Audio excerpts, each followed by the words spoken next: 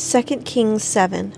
Then Elisha said, Listen to the word of the Lord. Thus says the Lord, Tomorrow about this time a measure of fine flour will be sold for a shekel, and 2 measures of barley for a shekel in the gate of Samaria.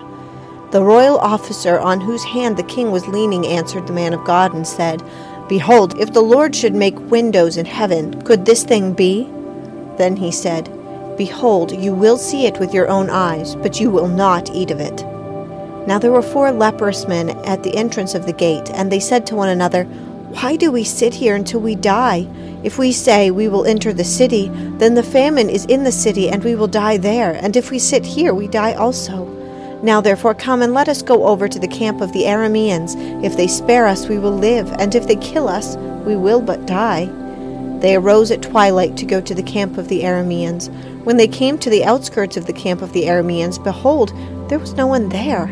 For the Lord had caused the army of the Arameans to hear a sound of chariots and a sound of horses, even the sound of a great army, so that they said to one another, Behold, the king of Israel has hired against us the kings of the Hittites and the kings of the Egyptians to come upon us. Therefore they rose and fled in the twilight, and left their tents and their horses and their donkeys, even the camp, just as it was, and fled for their lives. When these lepers came to the outskirts of the camp, they entered one tent, and ate and drank, and carried from there silver and gold and clothes, and went and hid them. And they returned and entered another tent, and carried from there also, and went and hid them. Then they said to one another, We are not doing right. This day is the day of good news, but we are keeping silent. If we wait until morning light, punishment will overtake us. Now therefore come, let us go and tell the king's household. So they came and called to the gatekeepers of the city, and they told them, saying, We came to the camp of the Arameans, and behold, there was no one there, nor the voice of a man, only horses tied and the donkeys tied, and the tents just as they were. The gatekeepers called and told it within the king's household.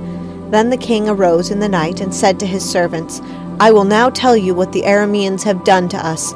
They know that we are hungry, therefore they have gone from the camp to hide themselves in the field, saying, When they come out of the city, we will capture them alive and get into the city. One of his servants said, Please let some men take 5 of the horses which remain, which are left in the city. Behold, they will be in any case like all the multitude of Israel who are left in it. Behold, they will be in any case like the multitude of Israel who have already perished. So let us send and see. They took therefore 2 chariots with horses, and the king sent after the army of the Arameans, saying, Go and see. They went after them to the Jordan, and behold, all the way was full of clothes and equipment which the Arameans had thrown away in their haste. Then the messengers returned and told the king. So the people went out and plundered the camp of the Arameans. Then a measure of fine flour was sold for a shekel, and 2 measures of barley for a shekel, according to the word of the Lord. Now the king appointed the royal officer on whose hand he leaned to have charge of the gate. But the people trampled on him at the gate, and he died just as the man of God had said, who spoke when the king came down to him. It happened just as the man of God had spoken to the king, saying, 2 measures of barley for a shekel, and a measure of fine flour for a shekel will be sold tomorrow about this time at the gate of Samaria. Then the royal officer answered the man of God and said, Now behold, if the Lord should make windows in heaven, could such a thing be? And he said, Behold, you will see it with your own eyes, but you will not eat of it. And so it happened to him, for the people trampled on him at the gate, and he died. Chapter 8. Now Elisha spoke to the woman whose son he had restored to life, saying, Arise and go with your household and sojourn wherever you can sojourn, for the Lord has called for a famine, and it will even come on the land for 7 years.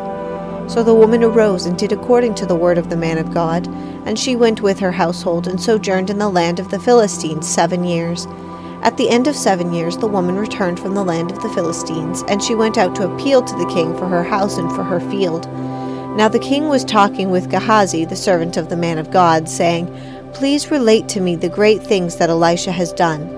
As he was relating to the king how he had restored to life the one who was dead, behold, the woman whose son he had restored to life appealed to the king for her house and for her field.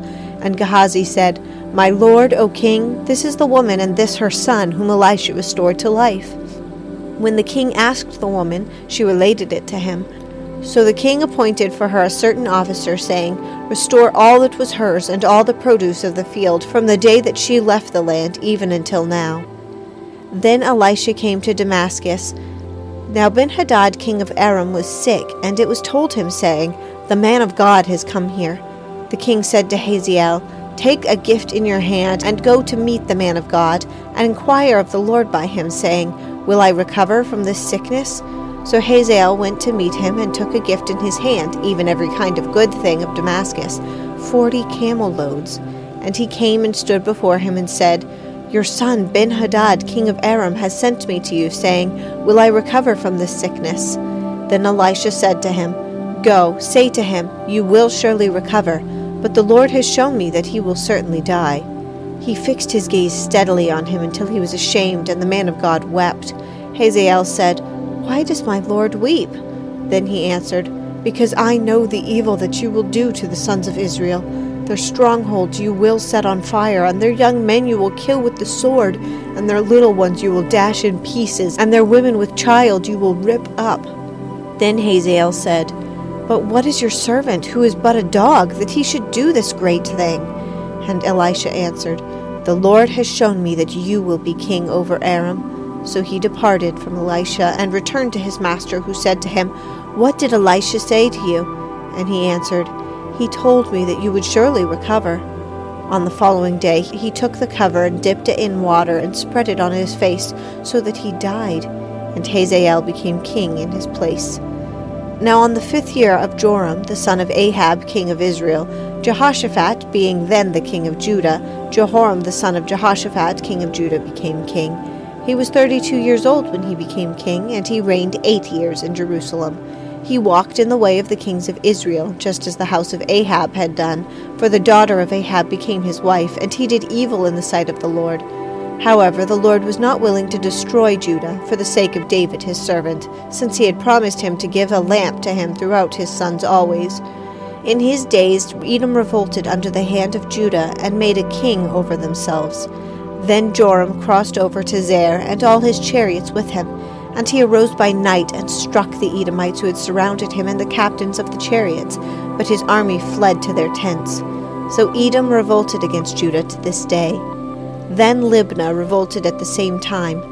The rest of the acts of Joram and all that he did, are they not written in the book of the Chronicles of the kings of Judah? So Joram slept with his fathers, and was buried with his fathers in the city of David, and Ahaziah his son became king in his place. In the 12th year of Joram the son of Ahab king of Israel, Ahaziah the son of Jehoram king of Judah began to reign. Ahaziah was 22 years old when he became king, and he reigned 1 year in Jerusalem, and his mother's name was Athaliah, the granddaughter of Omri king of Israel. He walked in the way of the house of Ahab, and did evil in the sight of the Lord, like the house of Ahab had done, because he was a son-in-law of the house of Ahab.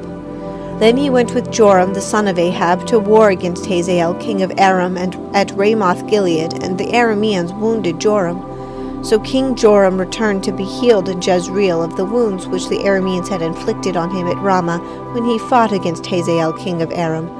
Then Ahaziah the son of Jehoram king of Judah went down to see Joram the son of Ahab in Jezreel, because he was sick. 2 Chronicles 21. Then Jehoshaphat slept with his fathers, and was buried with his fathers in the city of David. And Jehoram his son became king in his place. He had brothers, the sons of Jehoshaphat, Azariah, Jehiel, Zechariah, Azariah, Michael, and Shephatiah.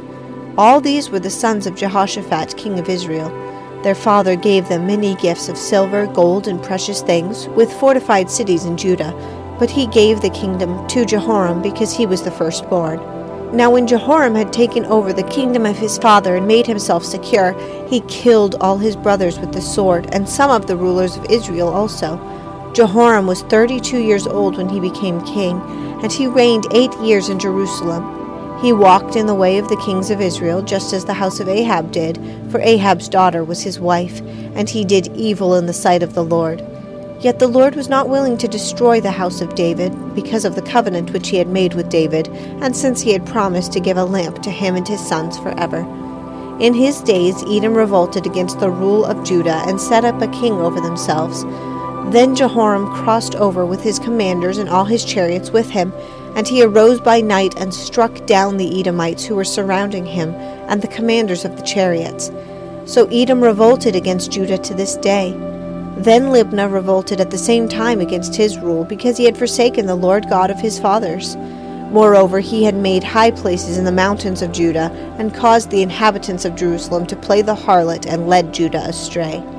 Then a letter came to him from Elijah the prophet, saying, Thus says the Lord God of your father David, because you have not walked in the way of Jehoshaphat your father, but the way of Asa king of Judah, but have walked in the ways of the kings of Israel, and have caused Judah and the inhabitants of Jerusalem to play the harlot, as the house of Ahab played the harlot, and you have also killed your brothers, your own family, who were better than you. Behold, the Lord is going to strike your people, your sons, your wives, and all your possessions with a great calamity.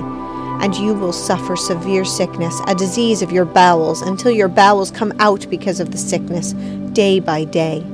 Then the Lord stirred up against Jehoram the spirit of the Philistines and the Arabs who bordered the Ethiopians, and they came against Judah and invaded it, and carried away all the possessions found in the king's house, together with his sons and his wives, so that no son was left to him except Jehoahaz, the youngest of his sons. So after all this the Lord smote him in his bowels with an incurable sickness. Now it came about in the course of time, at the end of 2 years, that his bowels came out because of his sickness, and he died in great pain. And his people made no fire for him like the fire for his fathers. He was 32 years old when he became king, and he reigned in Jerusalem 8 years. And he departed with no one's regret, and they buried him in the city of David, but not in the tombs of the kings. Matthew 6. Beware of practicing your righteousness before men to be noticed by them, otherwise you have no reward with your Father who is in heaven. So when you give to the poor, do not sound a trumpet before you, as the hypocrites do in the synagogues and in the streets, so that they may be honored by men. Truly, I say to you, they have their reward in full. But when you give to the poor, do not let your left hand know what your right hand is doing, so that your giving will be in secret, and your Father who sees what is done in secret will reward you. When you pray, you are not to be like the hypocrites, for they love to stand and pray in the synagogues and on the street corners, so that they may be seen by men. Truly, I say to you that they have their reward in full. But you, when you pray, go into your inner room, close your door, and pray to your Father who is in secret, and your Father who sees what is done in secret will reward you. And when you are praying, do not use meaningless repetition as the Gentiles do, for they suppose that they will be heard for their many words. So do not be like them, for your Father knows what you need before you ask him. Pray then in this way: Our Father, who is in heaven, hallowed be your name. Your kingdom come, your will be done on earth as it is in heaven. Give us this day our daily bread, and forgive our debts as we also have forgiven our debtors. And do not lead us into temptation, but deliver us from evil. For yours is the kingdom and the power and the glory forever. Amen. For if you forgive others for their transgressions, your heavenly Father will also forgive you. But if you do not forgive others, then your Father will not forgive your transgressions. Whenever you fast, do not put on a gloomy face as the hypocrites do, for they neglect their appearance so that they will be noticed by men when they are fasting. Truly, I say to you, they have their reward in full. But you, when you fast, anoint your head and wash your face, so that your fasting will not be noticed by men, but by your Father who is in secret, and your Father who sees what is done in secret will reward you. Do not store up for yourself treasures on earth where moth and rust destroy, and where thieves break in and steal. But store up for yourselves treasures in heaven where neither moth nor rust destroys, and where thieves do not break in or steal. For where your treasure is, there your heart will be also. The eye is the lamp of the body. So then if your eye is clear, your whole body will be full of light. But if your eye is bad, your whole body will be full of darkness. If then the light that is in you is darkness, how great is the darkness? No one can serve two masters, for either he will hate the one and love the other, or he will be devoted to one and despise the other. You cannot serve God and wealth. For this reason I say to you, do not be worried about your life as to what you will eat or what you will drink, nor for your body as to what you will put on. Is not life more than food, and the body more than clothing? Look at the birds of the air, that they do not sow, nor reap, nor gather into barns, and yet your heavenly Father feeds them.